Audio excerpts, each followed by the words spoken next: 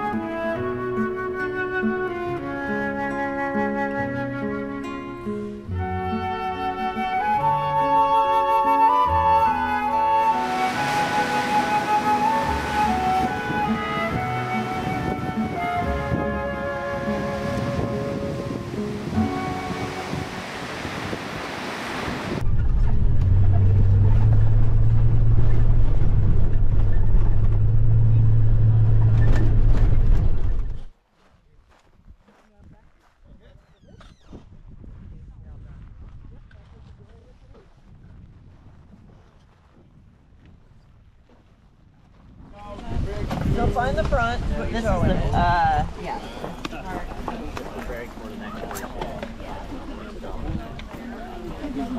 Ready to roll. Preferably. Yeah. And are the spiky things going down? Yes. Into the ground. Excellent. So we will be walking on ice, and that's why we have the crampons. There are a few things I wanted to mention. Every time I see somebody slip or have problems on the ice, they are doing something like this. And tiptoeing. Oh no, you want to dig. So no tiptoeing, no shifting your weight. So Be a polar bear. if you lean forward, for instance, you fall forward. That's science. Yeah. Very scientific. What you want to do, you want to stand up straight, toes forward, and stomp on the ice. Get the spiky things into the ice. Sounds self-explanatory, but I will probably have to remind some of you about that when I go, hey you! You look around and... All right?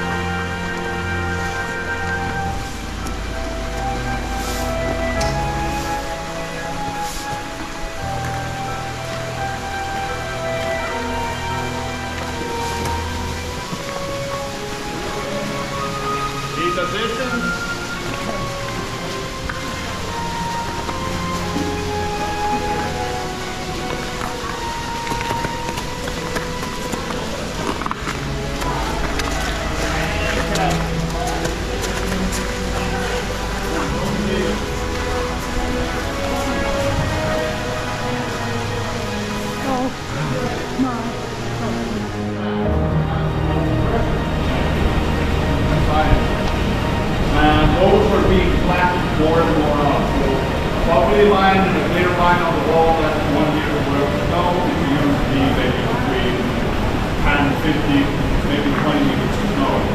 Compressed down to this. So with the movement of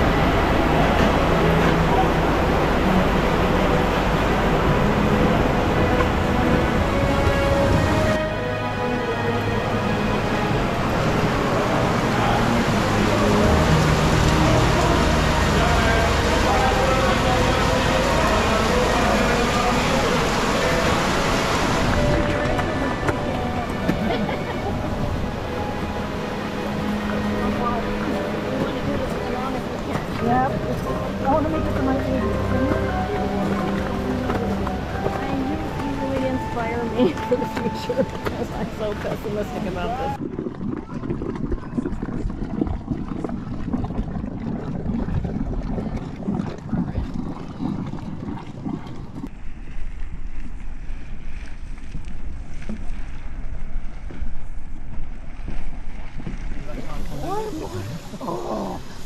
Oh yes. I don't think it's left. Yeah, except that water there, that's cold. Oh, look at that. Oh my God, it's going hallelujah.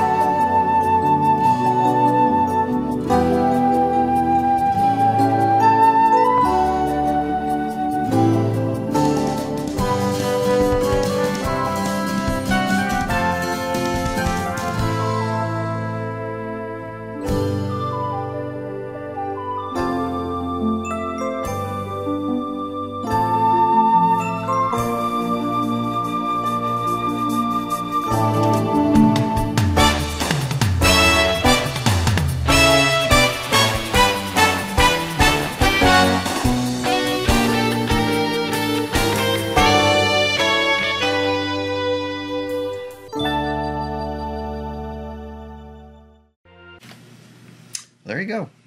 This is, I think, my 6th or 7th trip to Iceland, so I enjoy it there. As we came back from Greenland, this is the first time that I made it up into the West Fjords. Normally, I have circumvented the whole island at least 3 times, maybe 4. This is the 3rd time we got the Northern Lights there, and interesting, I got them at the same location I did the very first time I got the Northern Lights. So, anyway, we got coming up, I'm going to be heading out again. I'm heading to Madagascar. We will be also featuring highlights of the Greenland trip and more goodies. So Fred's going to stay back here and take care of the studio. Yes. And our mascot, yeah, Peanut. And our mascot, Peanut the squirrel. So, it is a big world, and now with COVID kind of behind us, I'm out there chasing elusive images because Anytime you can get shutter time, it's always a great time.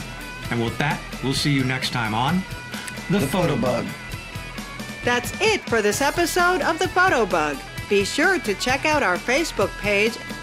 And please check out and subscribe to the Photobug YouTube channel.